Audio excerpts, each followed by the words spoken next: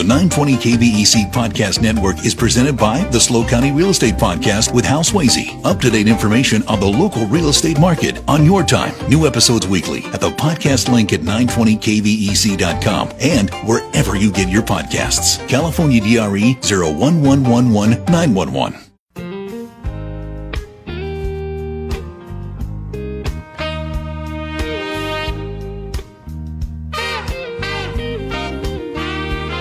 When it's not always raining, there'll be days like this. When there's no one complaining, there'll be days like this. Everything falls into place like the flick of a switch. Well, my mama told me there'll be days like this. 3:07 on the Central Coast. It is Wednesday, December 13th, 2023. I'm Dave Congleton, welcoming you to another edition of Hometown Radio, or Tometown Radio, whatever. We are here all the way till 7 o'clock, no matter what you call it. We're live, we're local. That's all that matters. Which means on this broadcast at 4:05, Paula Dooley and Dan Fredman check in to introduce us to the brand new Slow Coast Tasting Passport. Around 4:30, Joe Brittingham gives us the very latest on the economy and what happened with the Fed. Rich in Morro Bay explains why Republican support in Congress for Ukraine is being linked to action on the border. And at 6:05, Michael Aaron Woody dissects the California budget situation. We're now billions of dollars in the red. What do we do, if anything? It is the Dave Congleton Show, always your hometown radio talk show. First up, always good to be in conversation with Dr. James Papp, local historian extraordinaire. We remind you he is the author of the brand new book, San Luis Obispo County Architecture, available however you get books. He also has a brand new exhibit up at the History Center. A lot to talk about. Professor, how are you? It's always a pleasure to be here. Nice to see you, sir. Thanks for coming in. Let's start with the exhibition. What's happening at the History Center? So this is an exhibition that's a bit different from the book, although it interacts with the book. It's an exhibition focusing on architectural photography. The book is a book of architectural photographs, but the focus is not on the photography, it's on the objects in the photographs. And I just thought it would be interesting to focus on how people interact photographically with buildings. Sometimes they're taking pictures of their friends and family, and a building happens to be in the background. Sometimes people are particularly focused on a building and capturing that building, the essence, the aesthetics, recording it technically for some use. And we have had in San Luis Obispo County in 170 years, really famous people have come through to photograph our architecture. And we also have a lot of local photographers who've taken the architecture and a lot of anonymous people. We just don't know who they are anymore. Their names have become disconnected from their photographs. You can get the book however you get books. Again, it's called San Luis Obispo County Architecture. You have been all over. How does our architecture compare here locally to what you've experienced elsewhere? Oh, our architecture is astounding. And I can't emphasize that enough because the wish to preserve buildings is now seen as against progress. In an odd way, because if you tear down an old building in which you've already embodied carbon and that you've already paid to build, you have to build an expensive new building, which takes a lot of carbon and is only available to rich people. So, developers don't build buildings for poor people. There's no money in it. But I think it has something to do with we were kind of at the end of the world. That we're equidistant from LA and San Francisco, and we are on the farthest frontier. And somehow there was someone in the county who wanted to build every style of available architecture, and incredibly sophisticatedly. I mean, not just Hearst Castle, which is probably next to Mount Vernon, the most important historic house museum in the country, but even very simple buildings like Julia Morgan's playhouse for the daughters of her cab driver, which is this wonderful craftsman building. We just have example after example, and a lot of communities such as Atascadero really define themselves by their architecture. But back up, please. You compare Hearst Castle to Mount Vernon. Yeah, I think interesting. Mount Vernon, the reason I think of Mount Vernon is it is the first historic house museum. Yeah. It was owned by Washington's step descendants and the Custuses, and they were running out of money. There's a wonderful painting in the De Young Museum in San Francisco of Mount Vernon showing its facade and showing all the columns, and one of the columns has been replaced by a tree trunk. Because that's all they had. So they were running out of money, and they suggested that it become a historic house museum. And so the Mount Vernon Ladies Association took it over. It was always women who were involved in preservation in the early days. And this was right before the Civil War. And obviously things were suspended during the Civil War, but then came roaring back after the Civil War. They restored it, and they turned it into a place that you could visit for its association with George Washington. But clearly also the architecture was remarkable as well. So then what makes Hearst Castle so high on your list? Because it's a castle, because it is such a remarkable combination of one patron's desire and one architect's ability to produce that. It is the classic. I wouldn't call it the classic. Let me walk that back. I would say it is the finest of California hilltop houses. And that's something that is particularly about our architecture, because we had these incredible hills as a result of our seismic landscape, and people in San Francisco started, slapping houses on the side of them in just extraordinary ways. And Hearst Castle is the apotheosis of that. And Julia Morgan working for 20 years with Hearst on both the buildings and the landscaping. What's the famous one in South Carolina?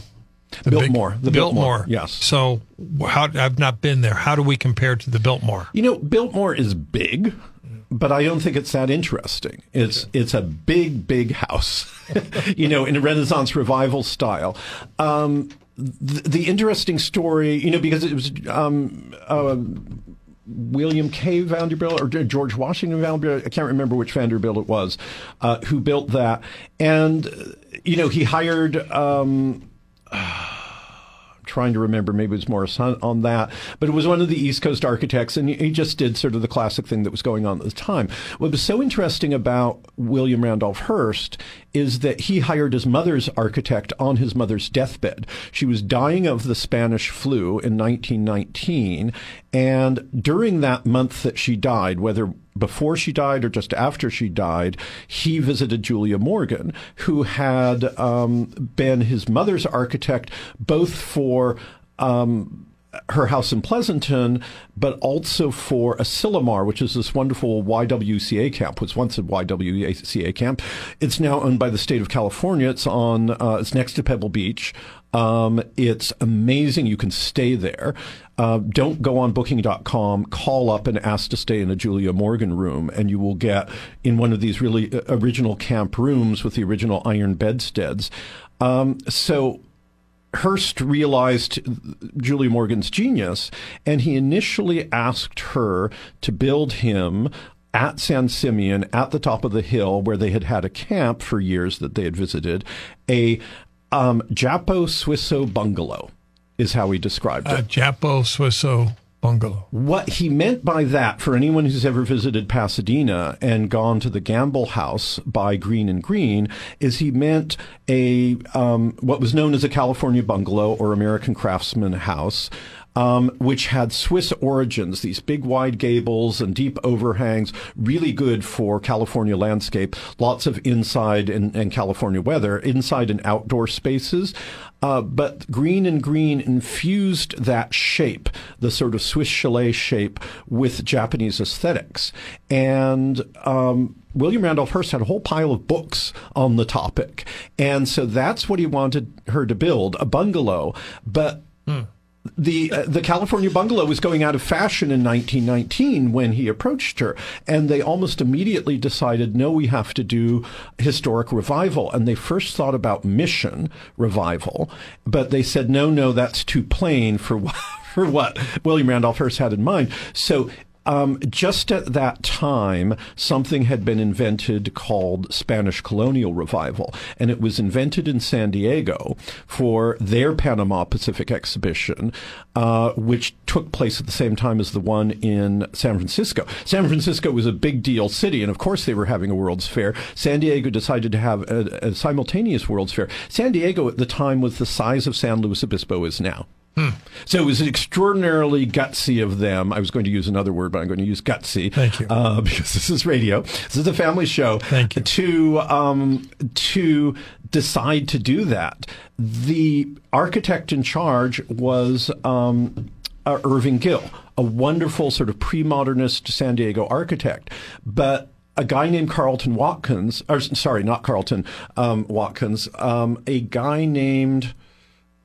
Oh, unfortunately, it's a name like Carlton Watkins, and it's interfering with me. We'll get to Carlton Watkins later. Anyway, a guy came in from the East Coast and said, no, you want something more extravagant. Why not base it on all this wonderful sort of Baroque architecture in Mexico City, these wonderful churches and haciendas and so on in Mexico. And so that's the style they adopted, and that was the style that William Randolph Hearst adopted. All right, we're in conversation with Dr. James Papp. The new book is San Luis Obispo County Architecture. You can get this book however you get books. Also, go check out the exhibit on display indefinitely at the History Center right downtown San Luis Obispo. I'm Dave Congleton. This is Hometown Radio.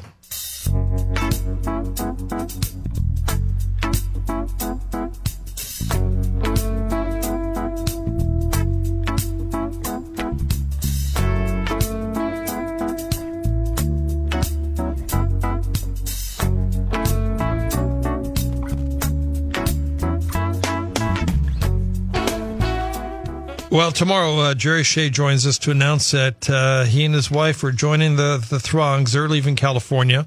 They're heading to Oregon. He'll explain why and when, all that good stuff. Some of the shows we're working on for tomorrow. We're continuing Dr. James Papp, historian extraordinaire, author of the new book, San Luis Obispo County Architecture, available however you get books, also available for sale at the History Center. You can buy the book when you go down to see the new exhibit. So is that open every day, by the way? Every day but Tuesday. And the Images of America, these series, we had Steve Rebuck on last week. He did one about the history of abalone diving off the coast. These are heavily influenced by the photographs that you find. Talk about the challenge of finding photographs that go that far back. Well, it's interesting. Part of it is dating a photograph. When is it of? Because that's part of what its history is. And it's actually a lot easier to do these books than it used to be, because a lot of collections like the Library of Congress or the Getty or the Huntington are putting their photographs online in these really huge file sizes. So, you can go to the Library of Congress and look at a Dorothea Lange photograph in a file size of about 125 megabytes, which you could basically put on the side of your house. And that's really nice for someone like me who's trying to, pull things together in a book. Because we used to have to go and visit, individual institutions, and then you would have to have them pull out their photographs, and then you would say, how much is it to scan this? And it becomes very problematic. Most of this book and most of the exhibition is from the History Center, but I'm also using photographs from the California State Library, from USC Digital, all over the place, anyone who has something interesting. And in fact, one of the things, because I'd like to do Santa Barbara next, I discovered this whole series of hand-colored magic lantern slides of Montecito Gardens in the 1920s. Just absolute gold. Yeah. They're sitting at the Library of Congress. So, you just go there and look up Montecito, put Montecito in the search, and these will pop up. So it's a lot of fun to explore on the internet on your own. By the way, Craig has determined that George Vanderbilt II commissioned architect Richard Morris Hunt to design Biltmore. Yes. And previously I was talking about Carlton Watkins, and I said, no, not Carlton Watkins.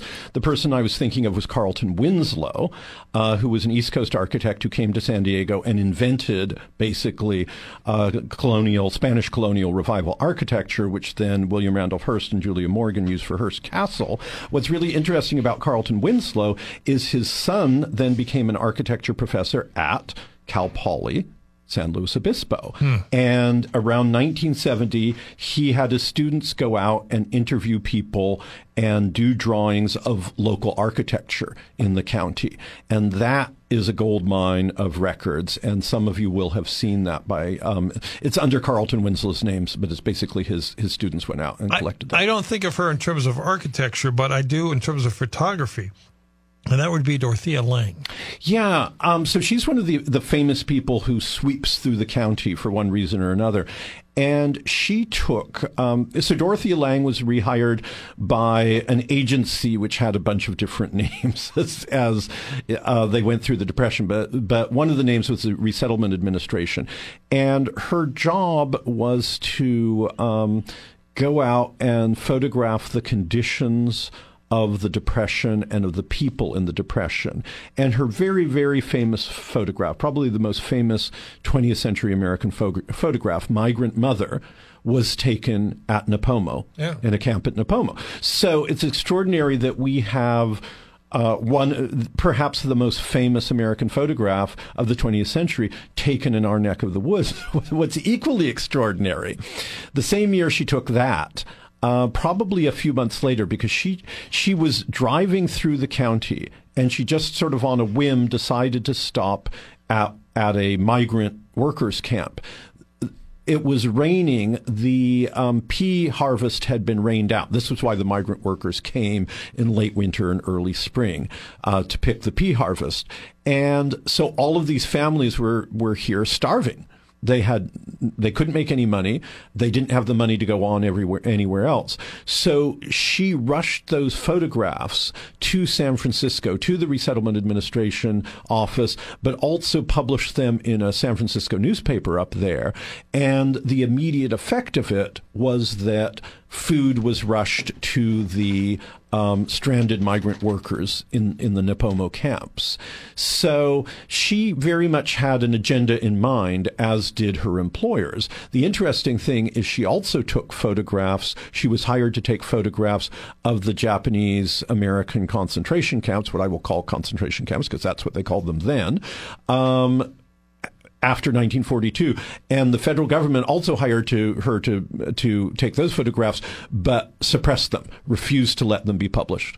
So it's interesting. You can go online, and you can see a panel of photographs that ends up with Migrant Mother, but shows the photos right before.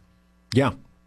The classic one. She took a series of 7 before she managed to get... And you can see all 7. Yeah, you can see all 7. Or whatever it is. Before she managed to get the right one. And the one she took is not really an architectural photograph. It's very close up. The one I used in my book was pulled farther back, and you could see that they're basically in a... It scarcely qualifies as a tent. Did she know what she had when she took that photo? Did she recognize it right away? No, because that actually wasn't the first one that was published. It wasn't really recognized, I would say, until the 1940s. And by the 40s, it became iconic of the Depression. And so people needed a little bit of distance. And so by the 1940s, it's showing up in exhibitions, and museums are starting to buy prints of it and so on. And so really by the 1950s, that's when it is established in books of photography, books of history of photography, as this classic American photo. We're in conversation with Dr. James Papp, inviting you to the History Center to see his new exhibit and to pick up a copy of his new book, San Luis Obispo County Architecture, available however you find books, the perfect holiday gift. Stick around. Here's the news.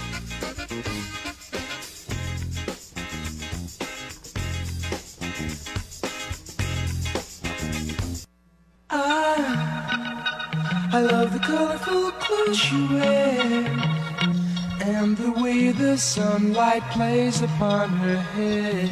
John Lindsay's going to join us on Friday to warn us we've got big storms coming. I think John said starting Sunday afternoon.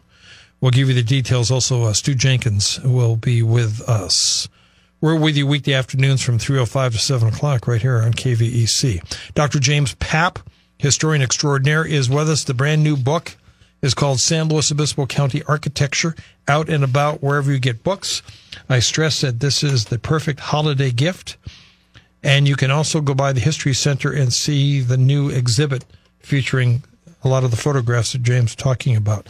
Anything else we should mention about Dorothea Lange? I think there are a couple of things that are important about Dorothea Lange from the perspective of photography. One, she's very mobile. I have a photo in the exhibition of her. We don't know exactly where it was taken, but she's sitting on the top of her Woody, which is how she's getting her, photography studio around. But her equipment is minimal compared to in the old days of the Old West. You see someone like Carlton Watkins, and he has a horse and wagon that is, which is his studio.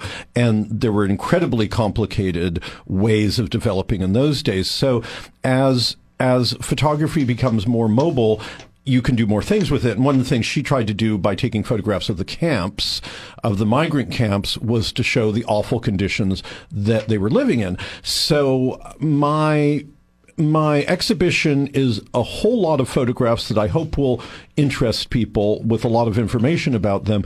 There's no overarching grandiose theme, but there are sort of mini themes, and one of the mini themes is contrasting the photography of the architecture of the very wealthy with the photography of the architecture of the very poor. And that's what you get with Dorothea Lange. She is taking people in the most dire circumstances possible, including, and I showed a picture of this to Dave, someone who had really created a tiny house out of their car in the 1930s and was traveling around. He was a pea picker. He was a pea picker. He was a migrant pea picker. And she even interviewed him, so we got a little bit of his philosophy. But he had created this really extraordinary house, and there he is sitting in front of it in his horn-rimmed spectacles with his fedora not in very good shape, enjoying his life as he has focused it to be in the circumstances he's in. But, a lot of this is about the federal government trying to provide better housing to these people. And I also have some photographs of the Napomo Mesa Migrant School, which was operated between the 30s and the 50s for the children of these migrants just for about 3-4 months of the year. And what happened to it? Why did it stop in the 50s? The migrants stopped showing up. And they took the school classrooms, which were these done by an award-winning architect, only used for a few months a year, but they replaced Army surplus tents. And so then for the children of migrant workers, they would provide extra summer school and so on, but they were essentially mainstreaming them rather than putting them in a separate school. All right, so as a lay person, James, architecture, I can name Frank Lloyd Wright and maybe Frank Gehry. Is that it? That's it, right? Frank okay. Gehry. But let's go with Frank Lloyd Wright. I was surprised when I moved here in 1987 and learned that there was a Frank Lloyd Wright designed building in this town. Yeah, Frank Lloyd Wright turns up in odd places, but he's more likely to turn up in odd places in the Midwest where he was based. Yeah. But there are also quite a few California Frank Lloyd Wrights, mostly in the LA area. And also the only other one sort of Central Coast is Carmel. He designed a fabulous house right on the rocks there. This is in fact, Brad Pitt just bought that, I believe. Oh, did he? He may have done. I think he bought one by one of the Greens of Green and Green. Okay. Which is this amazing rock house. But the other one I think may have been on the market. These are always coming up on the market, and they're now hugely more expensive than when people bought them. But this building is right on the corner of Santa Rosa and Pacific. Yes, it's the a Frank medical Lloyd building. Wright house. And what's wonderful, what is extraordinary, in fact, is that you can walk right into it. How many other Frank Lloyd Wright buildings can you just walk right into? Yeah. And they make no bones about they're welcoming. I used to be embarrassed at first. They said, no, we get looky-loos, come right in. It was called the Kundert Medical Clinic, and it was originally the Kundert family, still around here, I believe. And they still own the building. They the Dr. Kundert was an ophthalmologist, and he had done his training in Wisconsin and his medical training, and encountered, I think also his undergraduate, encountered Madison, encountered Frank Lloyd Wright buildings there, and just fell in love. And when it came time that he was going to build his own building, it was right at the end of Frank Lloyd Wright's career, and so he got in just under the wire, and he paid $1,500. That's it? For the design. That is it. And he met with Frank Lloyd Wright. Wow. Frank Lloyd Wright didn't come out here, but he looked at photographs of it. And one of the things that impressed him about it enough, because he was leery of taking the commission, and then one of the Cal Poly architecture professors decided to convince him, because he really wanted a Frank Lloyd Wright in town. And so he sent him pictures of the site with all of the sycamore trees, and Frank Lloyd Wright said, "Oh, this is great. I love sycamore trees. They're very democratic. They go in all different directions, and you have to save the trees." And so it is a building interaction with the trees. It's right on the edge of the creek.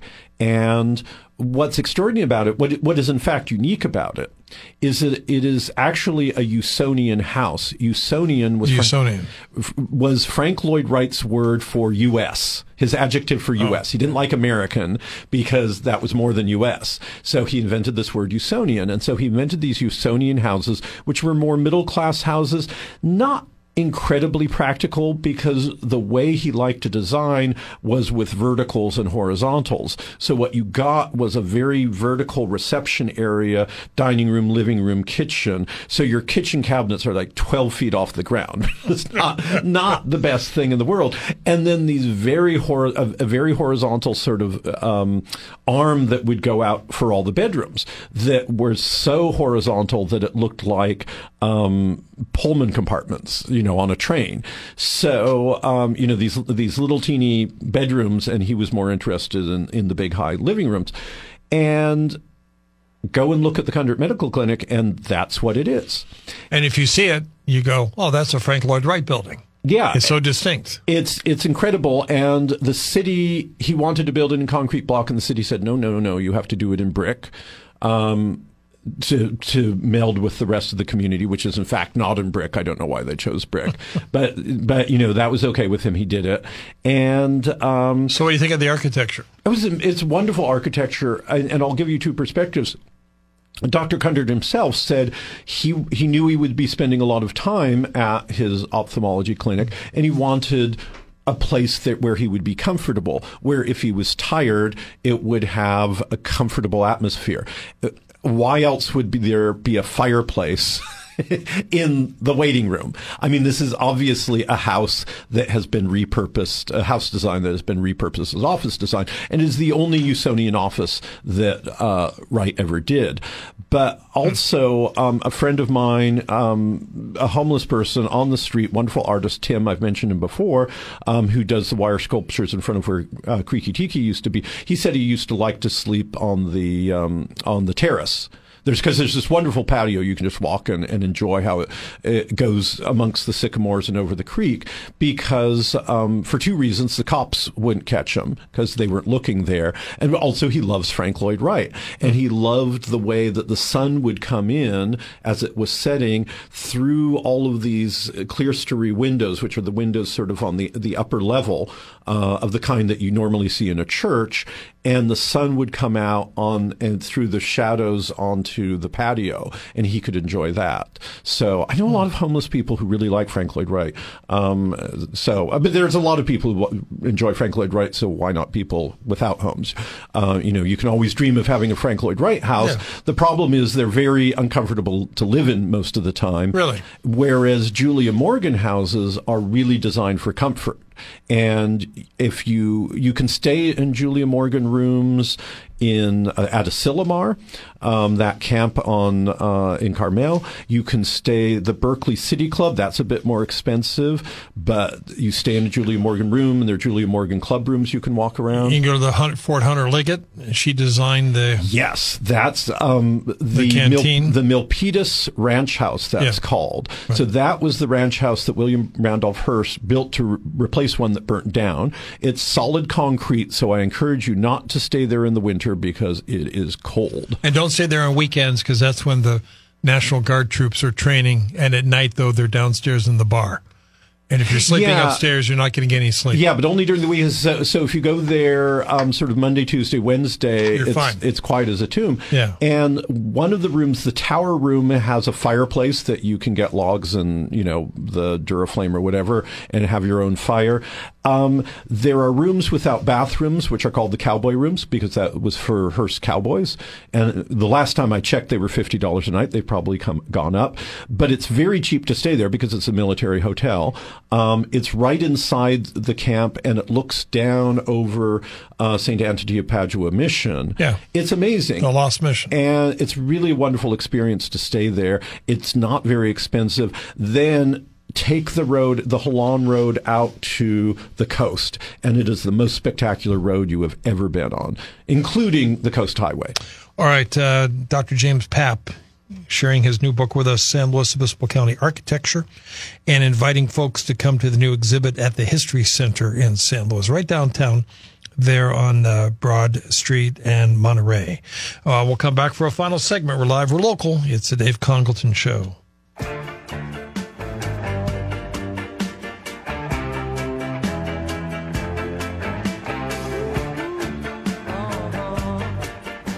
We'll tell you about the brand new Slow Coast Tasting Passport after ABC News at the top of the hour. We're in our final segment with Dr. James Papp.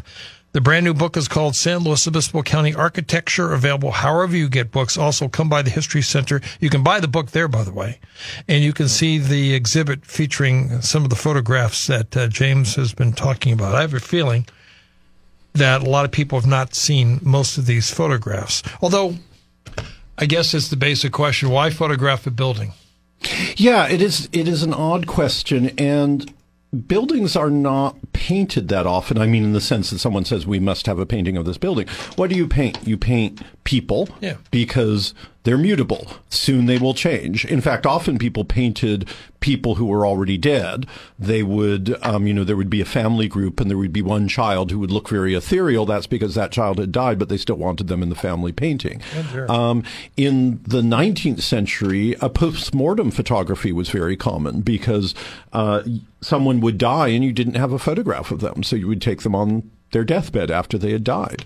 Really? Yeah, it was quite common. Our friend Eva Oles did an exhibition of this in New York, and had photographs as well from someone who had reintroduced it because he found that there were families, their child, baby was stillborn or their child had died, and they didn't have any photographs. Usually people with babies because they hadn't gotten to that point, and it was for their emotional release. So this was a very common 19th century thing. But why buildings? Well, the reason buildings and photographs go together is the very earliest photographs had such long exposure times that the only thing that would hold still was a building. So you didn't want something mutable. People move. We're talking about hours and even days. The very first camera photograph is dated to 1826 or 1827. Of San Luis? No, this was a place called Le Gras in France. Okay. And the very first camera photograph ever taken in the world. And it's not much to look at. You can look at online in its original form and also sort of enhanced. It was done by a guy named Nicephore Niepce, and he exposed it for at least 8 hours. And they know that because every surface has light on it. So they know that the sun moved while he had the camera exposed. But you showed it to me, and I can barely decipher any of it. Yeah, it's a few sort of architectural shapes outside of his window. Yeah. And his associate, Louis Daguerre, then invented, and some people think he actually exposed it for several days, not just 8 hours is the minimum.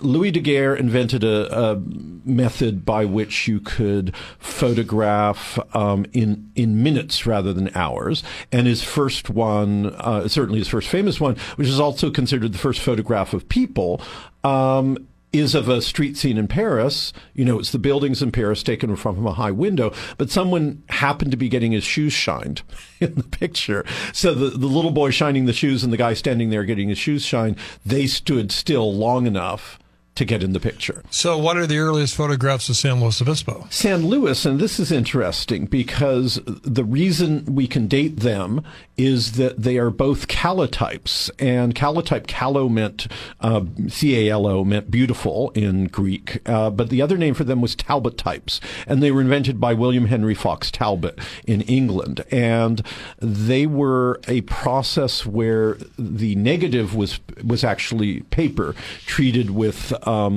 salts and nitrates and so on, and to absorb light. And so they have a very ghostly, ethereal appearance. And I found two of these calotypes or Talbot types, one of an adobe in the Edna Valley, and one, which is no longer there, and one of downtown San Luis Obispo from the direction of Monterey Street. The Mission is there, and the Mission is the only building there that's left. So it turns out buildings are very mutable. They do disappear, and we only know about all the buildings along Monterey Street from this photograph. Well, I'm Facebook friends with Chuck French, and I swear every day he's posting old photos of San Luis, Pismo Beach, and they're fascinating, James. Just, this is what the place used to look like. But they're not of people, they're just of buildings. Yeah, and I want to talk briefly about two really interesting people in this history of local photography of buildings. One is a woman named Edith Gragg, and she and her friends from the Monday Club went around San Luis Obispo County taking photographs of adobes mostly, but also other buildings. And one of the buildings series of buildings in my book are four fabulous bungalows that she just took from an angle so that you see the serried ranks of square columns for them. They're colonial revival bungalows, heavily Japanese influenced, however, in their architecture, which was a thing there. American colonial with Japanese influence. And they were at Oil Port, which was an oil port, an oil refinery built in 1907. 2 weeks after it opened, the pipeline and the pier were wiped out by a tidal wave. And it never reopened. Wow. But it just continued to exist there. It's where Shell Beach is now. The other really interesting, and I have one of her photographs in there because she's unsung, but her albums are at the History Center, her photography albums. The other person is this really interesting guy named Baron Wiley, J. Baron Wiley, and he was an audiovisual professor in the education department at Cal Poly. He was also a calligrapher and a classical guitarist and a photographer. It's really this sort of Renaissance man. According to my friend Jean Martin, who took his class in audiovisual when she was getting her MA back in the 1950s. He was a very kind man, but he took at least 1,300 photographs of San Luis Obispo buildings, specifically of the buildings. You are lucky to see a person in them. And he donated these to the History Center. And they are this remarkable record of what San Luis Obispo looked like at various periods. One of his pictures is of the one that you noticed last time I was on your show talking about this book of the post office. But he took a lot of them in the 1980s, and he was broad of church. He just... he took strip malls. He took the hamburger factory, the burger factory, in Pismo Beach. I have that in the exhibition because it's just such a great photograph of roadside architecture. Incoming text question for Dr. Papp. Does he have information on some of the, quote, old painted ladies in historic San Luis? I live in one of them, and I can't tell you how many people stop by and ask all about it. I do have a lot of information. And what is it? What are they talking about? The Painted Ladies. So Painted Ladies was a term invented in the 1960s in San Francisco, because if you look at pictures of San Francisco in the 1940s and 50s, all of these wonderful Victorian buildings are all painted gray. And there was even an urban legend that they bought surplus Navy paint after World War II and just painted everything gray. But there was a tendency to paint everything white and gray at that period and not worry about all the details.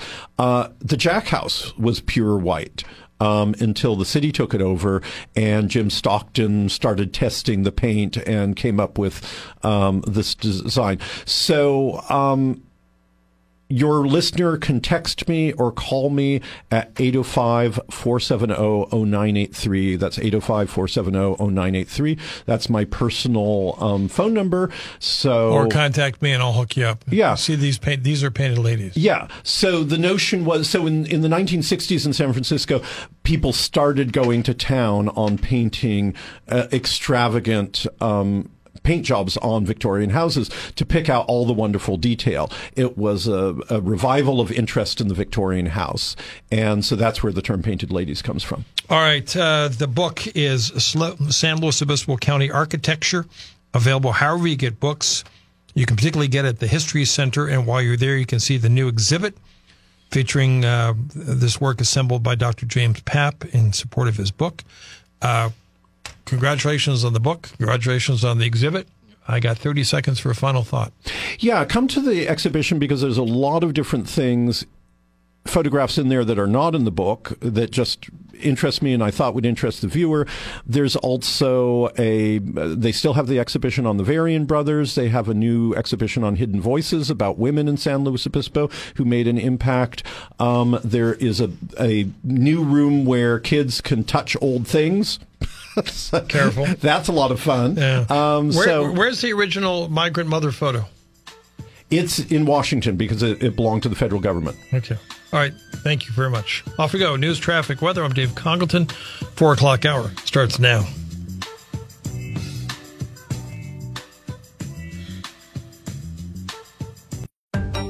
The 920 KVEC Podcast Network is presented by the SLO County Real Estate Podcast with Hal Swayze. Up-to-date information on the local real estate market on your time. New episodes weekly at the podcast link at 920kvec.com and wherever you get your podcasts. California DRE 01111 911.